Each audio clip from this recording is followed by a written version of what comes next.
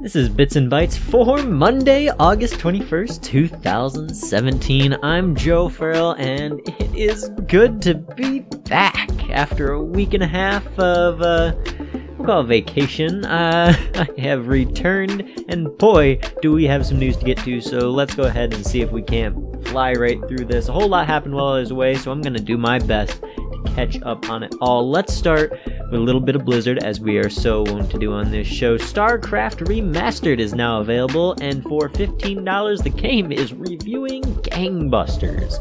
Of course, it features a new coat of paint, 4K support for all the models, but what it really has going for it more than anything else is resurging interest in the StarCraft series, specifically among pro players and casters. And that's not to say it's for everyone. Some people have been saying that the limitations imposed by the original version of the game feel a bit constricting, and that they feel the game is a little too slow compared to StarCraft 2, which is fair.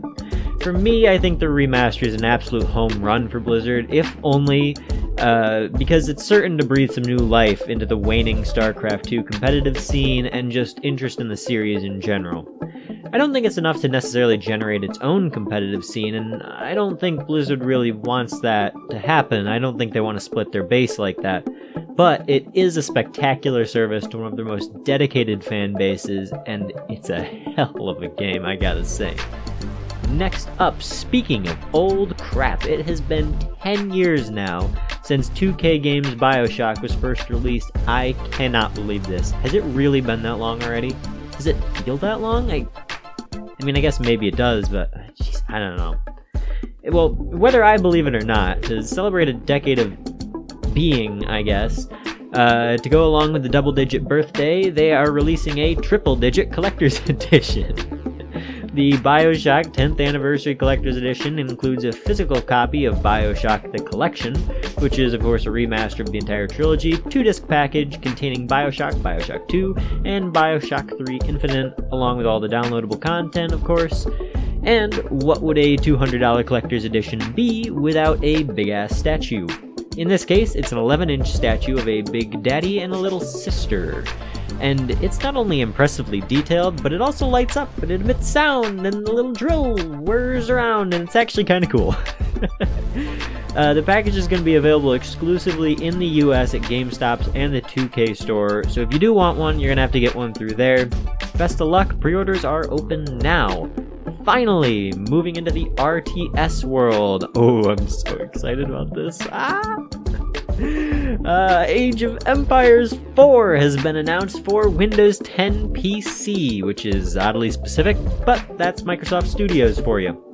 This is going to be the series' first entry since Age of Empires 3 all the way back in 2005, 12 years ago. Holy crap. The series began back in 1997. It was created by Ensemble Studios, and I played that freaking game into the ground. You would not believe the amount of time that I put into Age of Empires 1. But given that Ensemble no longer exists, Relic Entertainment, a Canadian company, is going to be developing the latest installment.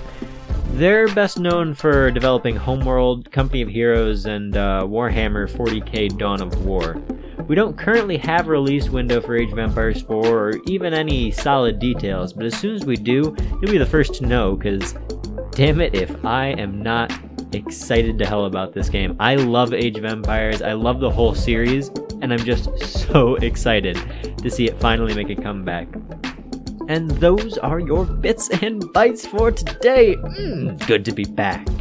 As always, you can find me on Twitter at PithPith, that's PITHPIFTH, and streaming many evenings on twitch.tv/Gladstone. That's Gladstone, say it with me, with 2 Ds. Thanks for listening, I will see you guys tomorrow.